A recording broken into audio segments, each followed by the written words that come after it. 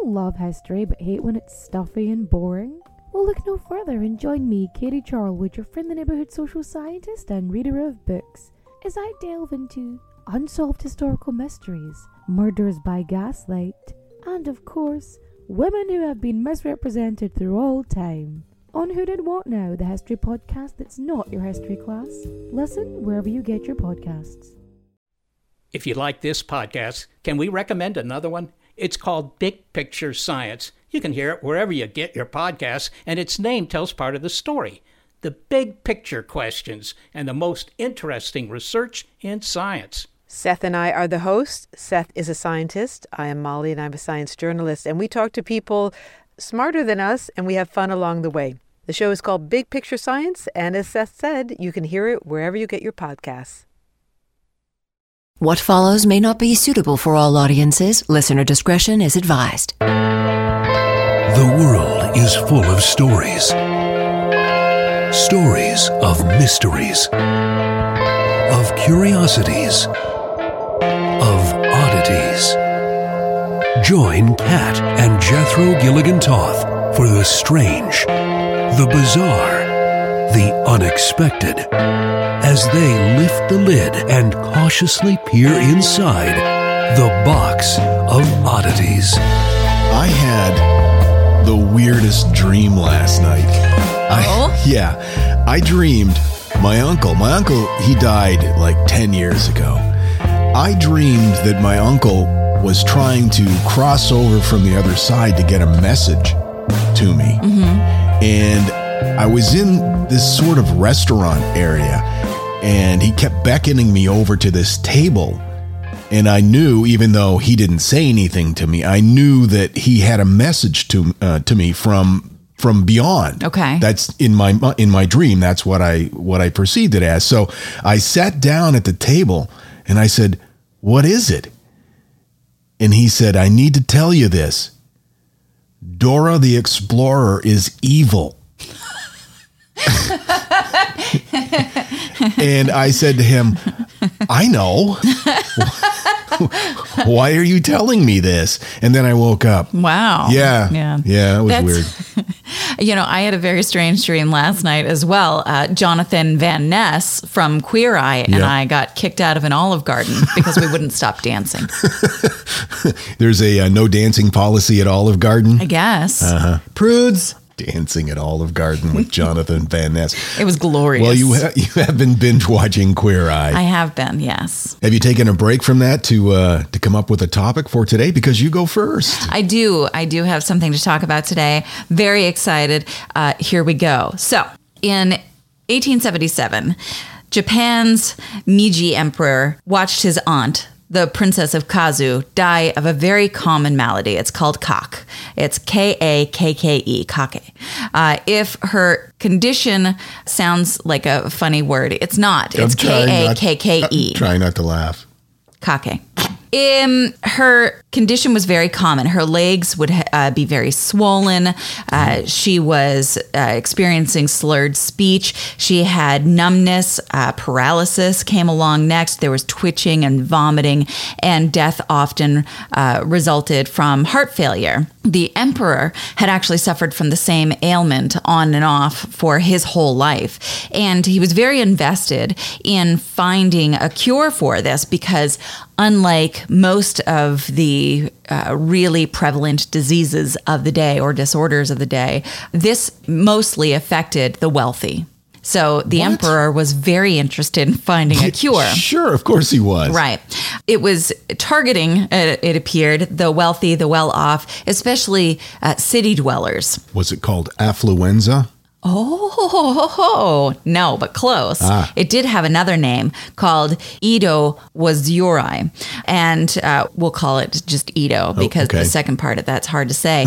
And that basically meant the affliction of Ido, which that city had a lot of people who were affected by this. Interesting. The earliest mentions of the disease are from ancient China in the context of Chinese medicine. So one of the earliest is by Zhi Hong and his book, which was called Emergency Formulas to Keep Up Your Sleeve, which I think is an amazing name for a book.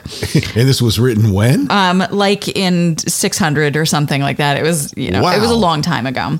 That's a great title for something written back in those days. And Hong called the illness by its name, which can be interpreted as foot chi, because it did result in loss of feeling in your limbs and foot paralysis. And anyway, so he described the symptoms including swelling, weakness, numbness, of course, of the feet, and claimed that it could be cured by eating certain foods like fermented soybeans and wine. I think a lot of things in wine do make you feel better. That's true. But that's not... It's not a cure. It just masks the symptoms. More examples of foot chi are by Chow Yun-fang, who lived during 550 to 630, and in his book called Sources and Symptoms of All Diseases, and then by Sun Simio in his book titled Essential Emergency Formulas Worth 1,000 in Gold. Now, these are translations, of course, but I think that that's how all books should be named from now on. In his book about the disease, Alexander R. Bay talked about theories and thoughts on it.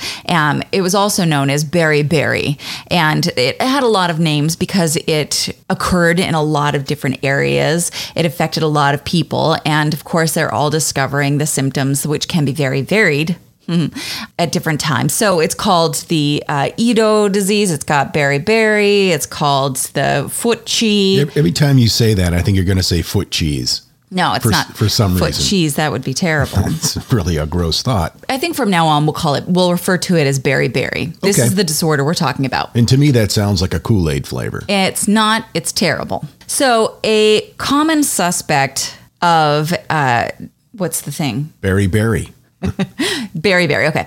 Something that a lot of people thought was causing this disease was dampness or damp ground. And of course, in this time, during the early 1700s, 1800s, there wasn't understood exactly what caused most diseases. Well, the popular theory was odors. Right, exactly. Bad, foul smells. Exactly. And so the dampness in the air, damp ground was thought to be a cause. And of course, it wasn't just a Japanese problem. As I mentioned, there are many accounts in India in the 1790s and in the 1800s by an army physician named Thomas Christie. He accounted the influx of this disorder showing up during the British occupation of an island called Ceylon. He cited moisture, impure air, despondency, and dirtiness as possibly being a cause, but he primarily attributed the disease as a want of stimulating and nourishing diet. They referred to it a lot as being very much like scurvy. Okay. And they thought that maybe it was scurvy-like, so a lot of people tried to treat it with like limes. Right. But it didn't work. Which is, by the way, why the slang word for British sailors is limey. Limeys. Right. Yeah, because they ate limes. It's a very literal... It's considered derogatory, right?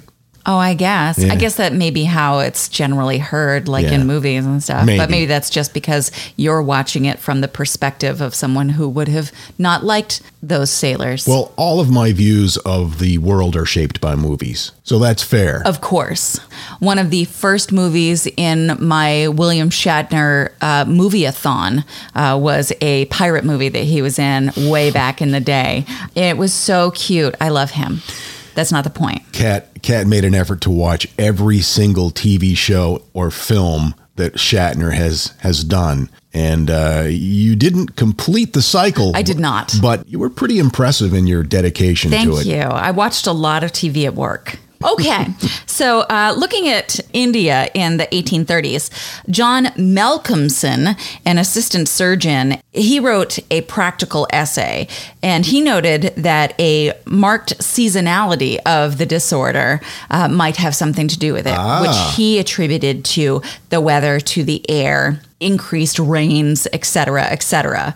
One doctor administered herbal medicines and a fasting regimen for the disease, which is really unfortunate considering that one of the symptoms is anorexia. So to encourage a fasting regimen for that, it just didn't work.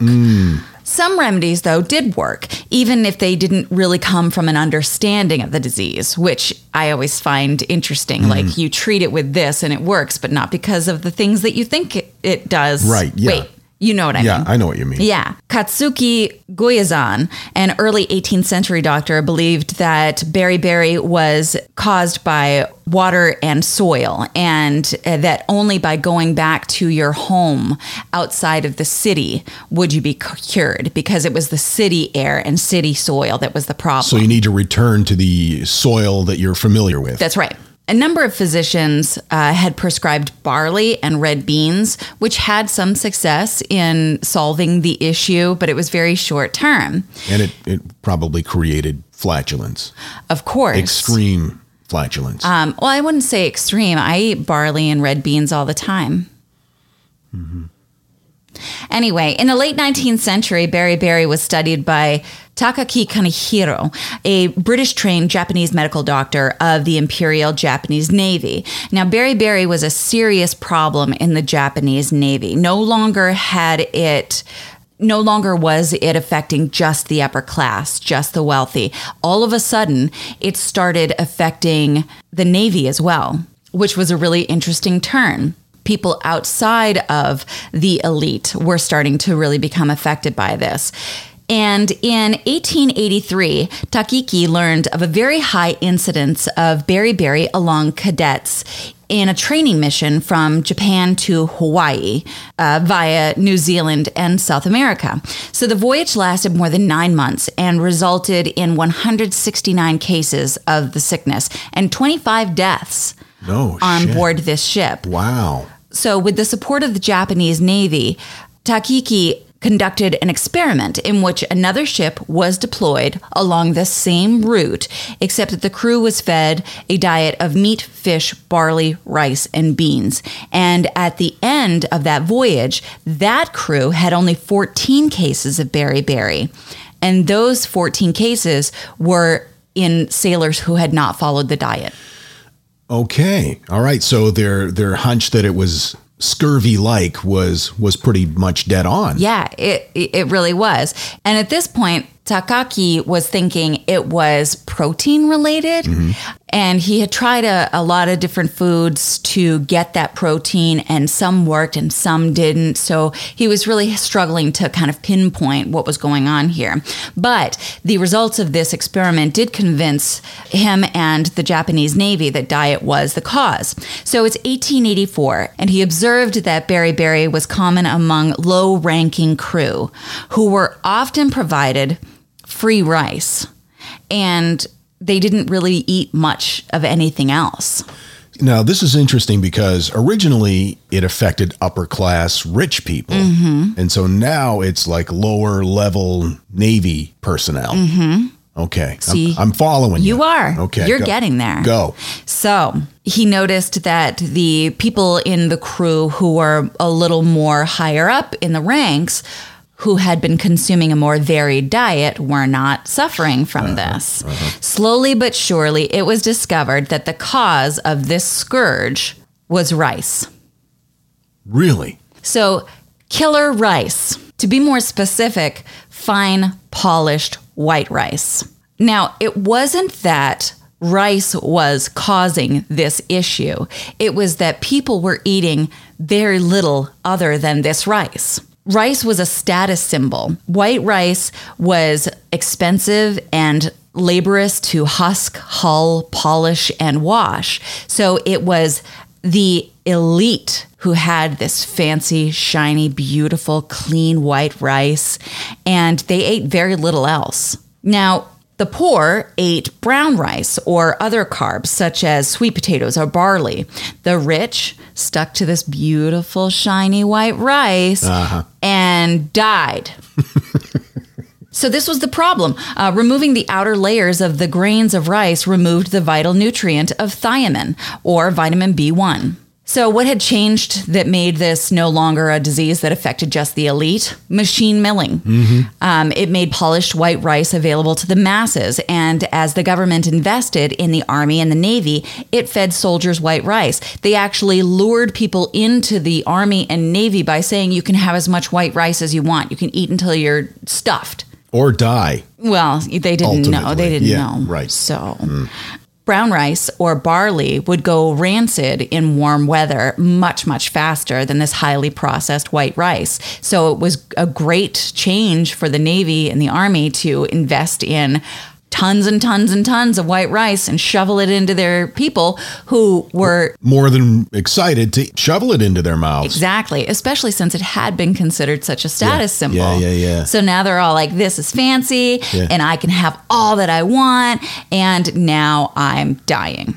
Now, so it's 1897 and Christian Eichmann, a Dutch physician and pathologist whose name I just butchered, demonstrated that beriberi is caused by poor diet and discovered that feeding unpolished rice instead of the polished variety to chickens helped prevent beriberi. Because, beriberi can be a thing for birds, too. Interesting. Also, cows. Also, snakes that consume a diet largely made up of goldfish and feeder minnows were highly susceptible to developing a thiamine deficiency. No kidding. Takaki became Navy Surgeon General in 1885, and other doctors were kind of attacking his theory that white rice was the issue, and it was largely a social thing because it was such a part of their culture. They didn't like the idea that he's not saying don't eat rice. He's saying don't eat just rice. Anyway, recruits were really digging on this all the rice you can eat thing. But during the Russo-Japanese War in 1904, beriberi killed 27,000 soldiers. Whoa. Compared to 47,000 men killed by actual war wounds. No kidding. So half as many people were killed by beriberi as the war itself. So finally, barley became a vital battlefield ration, and they started to kind of accept that this was the case. And as they started to vary their diet more as a nation, and as well in India, where this was very prevalent, it petered out, and it's really not an issue anymore, except for birds. There have recently, I think it was 2010, been outbreaks of thiamine deficiencies in birds in Sweden, and they're just dying all the time, and it's really weird. Just Swedish birds? Yeah. Why? I don't know, but they're looking into it. My God. Yeah, it's weird. Now, if somebody came down with this affliction, is it reversible? I mean, if they just lived on a diet of rice and they got sick, if they took vitamins or varied Absolutely. their diet, so you could recover from it, again, much like scurvy. Yeah, like the emperor, he would have bouts of it. You know, it would all of a sudden be affecting him, and then it wouldn't. So maybe he had a nice cucumber sandwich one day, and he was like, I feel better, but I'm not going to connect this to my diet at all. Because I can have all the polished rice I want. I'm emperor. So anyway, that is how the process of machine milling rice ended up finding a cure for thiamine deficiency. Interesting. Yeah. I'm just wondering if my steady diet of Doritos is going to have a similar effect. It's really becoming a problem. It's the part of the podcast that bakes for 15 minutes at 400 degrees and smells vaguely of venison and leftover cabbage. This is That Thing in the Middle. Here are some of the world's most unusual ice cream flavors. Number 5, raw horseflesh. Yes, there's an amusement park in Tokyo, and they have various flavors of ice cream. One of the most popular is raw horseflesh. They also sell cow tongue. Number 4, bourbon and cornflake. A classic combination that you just can't get enough of. You can get this delicious flavor in San Francisco. You'll need to make room for that signature secret breakfast, cornflake and bourbon ice cream. Can we go there and get bourbon and cornflake ice cream, please? Absolutely. I think you would like it. You like bourbon. I do, and I like cornflakes. It sounds like breakfast of a fraternity brother, doesn't it? It does. Number 3, pear and blue cheese. Oh. This ice cream comes from Salt and Straw in Portland, Oregon. pear and blue cheese flavor. Number 2, corn on the cob. Well, ew. That's all that you have to say about that. Yep. And finally, number 1, a really strange ice cream flavor, ghost pepper. Now, I would be interested in trying that. I think I would too. You know, because you've got the heat and the cold. That would be weird. Can we go get ice cream? This message is sponsored by Greenlight. You know, as your kids get older, there are some things about parenting that gets easier. I remember once hearing my sister tell my little niece, "If you put your pants on, I'll give you some Fresca." And when kids can start to reason that they get something if they do something right, it's a lot easier to manage them. Having that conversation about money with your kids, that's not the easiest thing in the world. Fact is, kids won't really know how to manage their money until they're actually in charge of it, and that's where Greenlight can help. Greenlight is a debit card and money app made just for families. Parents can send money to their kids and keep an eye on the kids' spending and savings, while kids and teens build money confidence and lifelong financial literacy skills. Your kids will learn how to save, invest, and spend wisely thanks to the games that teach kids skills in a fun, accessible way. When I was a kid, I had expected chores, and then I had bonus chores. And bonus chores were where I earned money. And so if you're thinking like, hey, my kid should be doing stuff around the house, yeah, no, you're not wrong. But maybe there's extra ways that they can learn how to be a successful financial money person.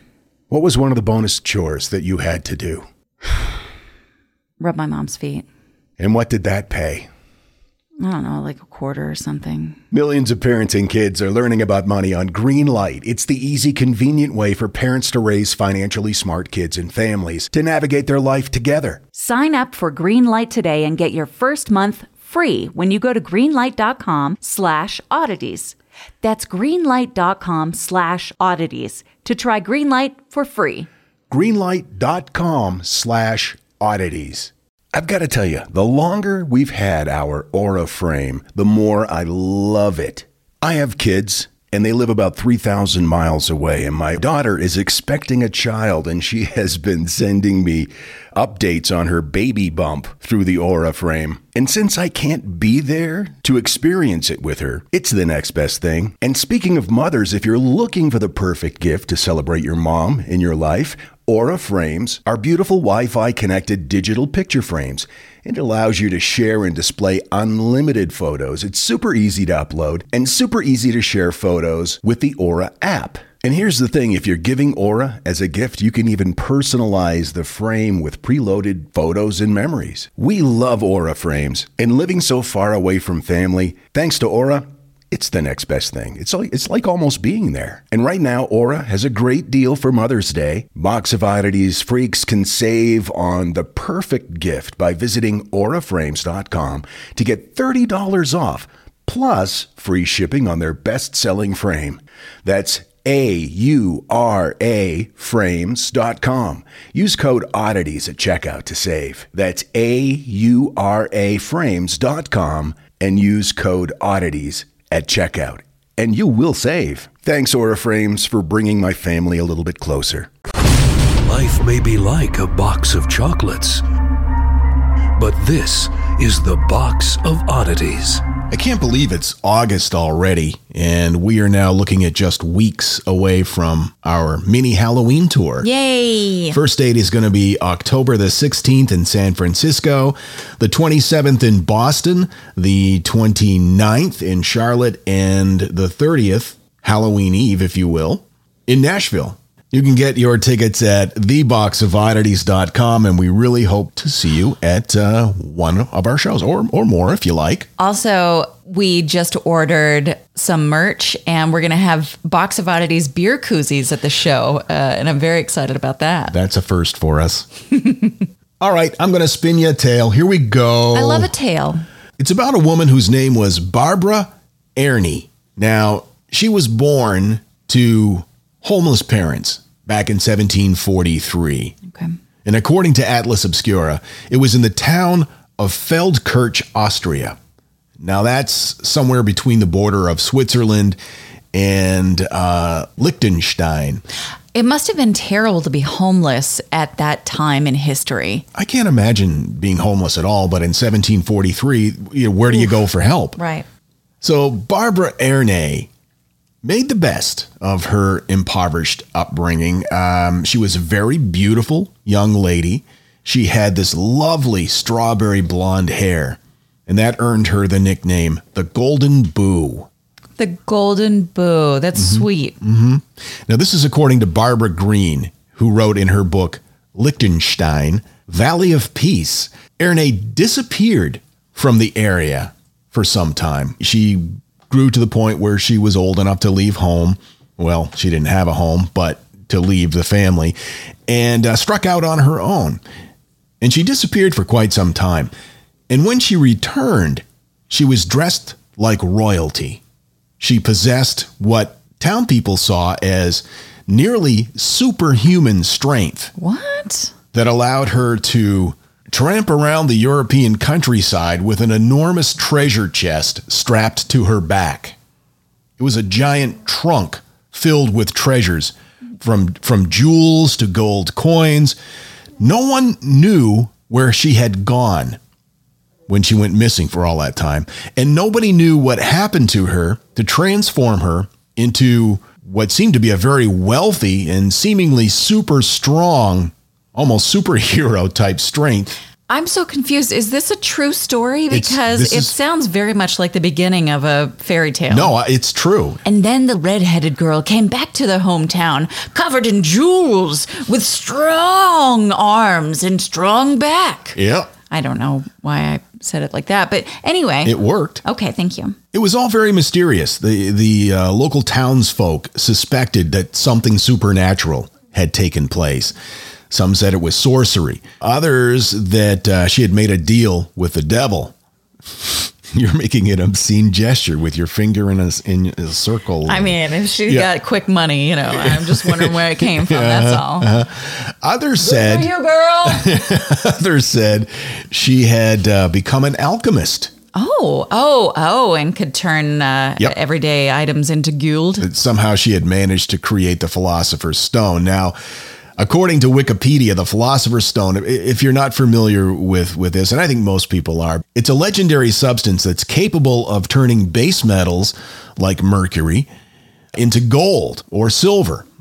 It also is called the elixir of life. It's useful for rejuvenation and for achieving immortality. For many centuries, it was the most sought-after goal in alchemy. Right, but it's not a thing. The Philosopher's Stone was the central symbol of the mystical terminology of alchemy, symbolizing perfection at its finest, enlightenment, heavenly bliss. Efforts to discover the Philosopher's Stone were known as the magnum opus, or the great work. So a lot of people thought maybe that's what she went away. She learned alchemy and blah. Sure.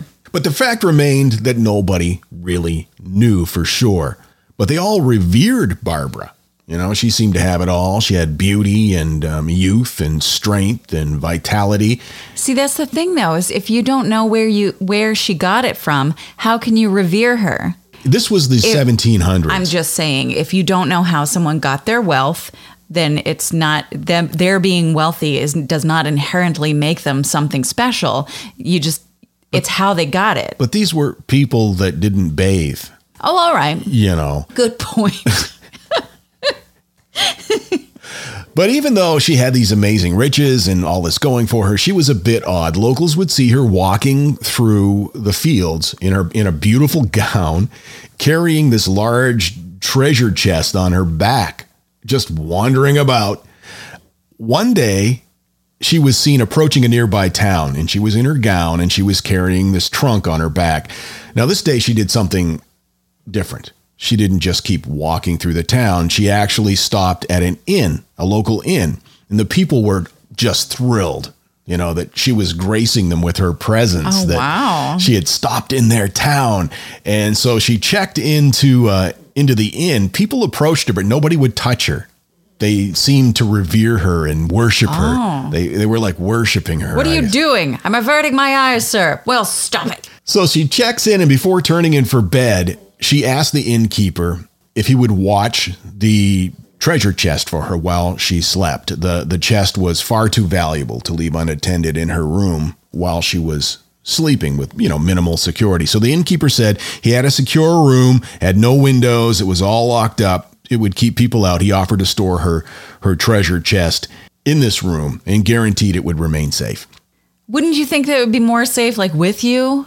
I would. Rather than handing it off to some rando? But this was the 1700s. And they didn't bathe. You're right. You're right. So he takes the trunk and he locks it in this room, and she goes to sleep. The next morning, a knock on the door. It's the innkeeper. And he has... Bad news? Bad news. Trunk's gone? Yeah. Yeah. He had the unenviable job of telling her that when he went to retrieve her trunk that morning, the door to the safe room was unlocked, and Ernie's trunk had vanished along with some of his own valuables. Sure. Well, you have to take some of your own stuff out of there too, so it makes it look like it wasn't an inside job. The innkeeper and the local residents, they all rallied around the Golden Boo. They scoured the countryside. They looked for any signs of the trunk or anybody who may have taken it. They investigated locally known rapscallions. Sure. And nobody could find any evidence of the missing trunk.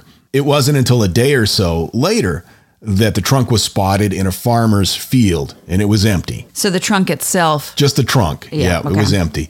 Even though it was empty, it was returned to Barbara, the Golden Boo, if you will.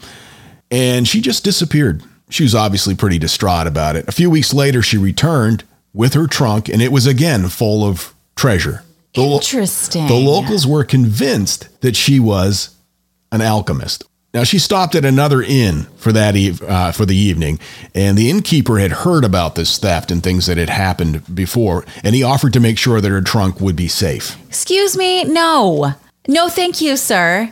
Oh, man, she's going to get robbed again. She was reluctant because of her previous experience, of course, but the innkeeper was pretty persistent, and he assured her that what had happened at the last inn would never happen at his inn because his inn was far superior to the previous inn. Right, and he also wanted all the stuff in her trunk and had heard how easy it was to steal from her. The next morning... Oh, come on! Knock at the door. Barbara was shocked. The innkeeper said he had some bad news. Really? Because no one else is shocked, Barbara. Someone had broken into the safe room again and cleaned it out, taking not only Barbara's trunk, but other valuable items that they found. Barbara disappeared from town after that and was never seen there again. She was spotted in other parts of the country from time to time over the years, but no one in that area saw her again, ever. And then she just kind of disappeared until 15 years later, in May of 1784, when authorities apprehended her in a town called Eschen in northern Liechtenstein and moved her to a holding cell in the capital city. It turns out, Barbara Ernie's real treasure was a tiny little man that she stowed in the trunk and would emerge during the night. After and steal. Yep. It was a little guy. She just had a little guy in the trunk, and she would con the innkeepers into keeping the trunk in their valuable room. Barbara! Oh my God! This is the best story I've ever heard! She did this. I mean, that's cruel and not how you treat people, but I'm sure she gave him a cut. Yeah, she did. No, they were partners. Whoa. According to Dan Davies in his book, Lying for Money, How Legendary Frauds Reveal the Workings of Our World, they would lock the trunk up.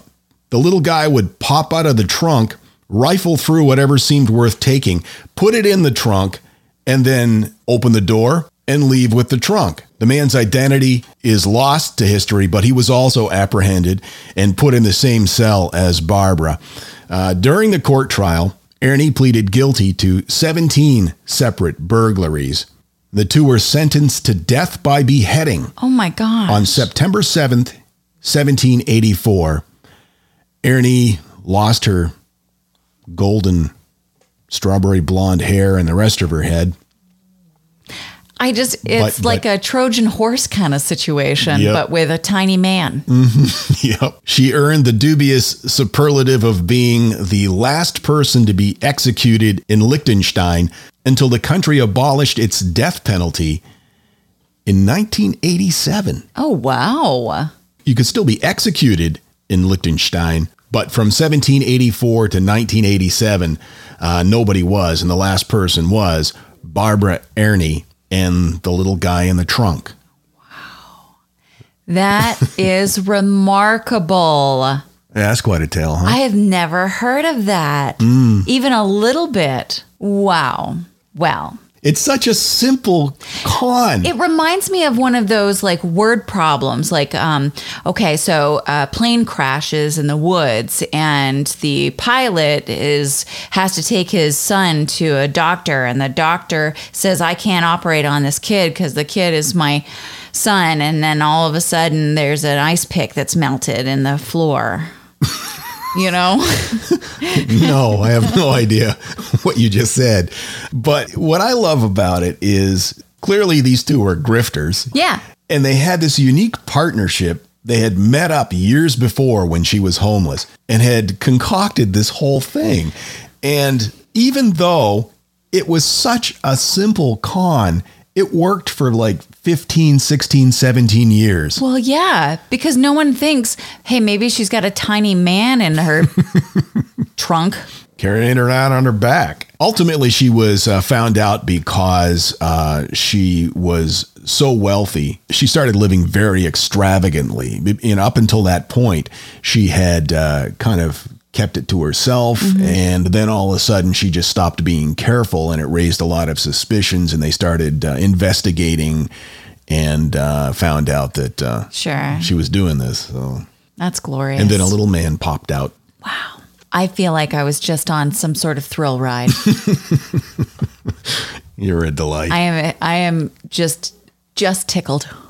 I'm glad. The Box of Oddities, 2 times a week on your phone. We're in your pocket, whether you like it or not.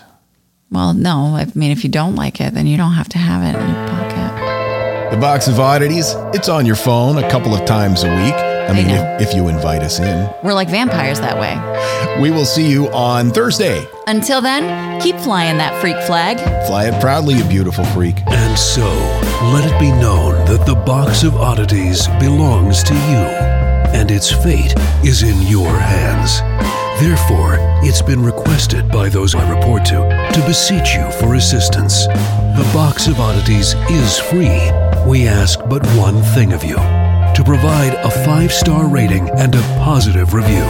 True, that is 2 things. However, 'tis merely a 5-star rating and a positive review. Also, subscribe to us. Okay, so 3 things is all we ask. 3 things and 3 things only. Henceforth, the Box of Oddities commits to the telling of stories. Stories of the strange, the bizarre, the unexpected. We wish to offer our deeply felt gratitude and appreciation for your patronage. TheBoxOfOddities.com. Copyright 2019. All rights reserved. Hi, I'm Neil. And I'm Ken. And we are from the Triviality Podcast, a pub trivia-style game show where a lack of seriousness meets a little bit of knowledge. Join us each week for an hour-long game of general knowledge trivia featuring special guests from around the world, plus tons of extra themed episodes. If you want to improve your trivia game, or you just want to scream at us in your car when we get easy questions wrong, then we're the show for you. Find Triviality on all your favorite podcast apps. But you know that, because you're already listening to a podcast. Hello everyone, Takuya here. And I'm Gabby. And we are the hosts of History of Everything, a podcast which you can probably guess by the name is, well, I mean, it's about everything. Do you want to know why people thought potatoes were evil and would give you syphilis? Are you curious about all the stories of the terrible and stupid ways that people have kicked the bucket over the years? Do you want to hear tales about all of the different badasses of history and the lives that they had brought to life? Well, if so, then look no further. History of Everything is just the right podcast for you. It's available on Spotify, Pandora, and anywhere else that you get your podcast from. Join us for some fun and just see how weird and wacky history can be.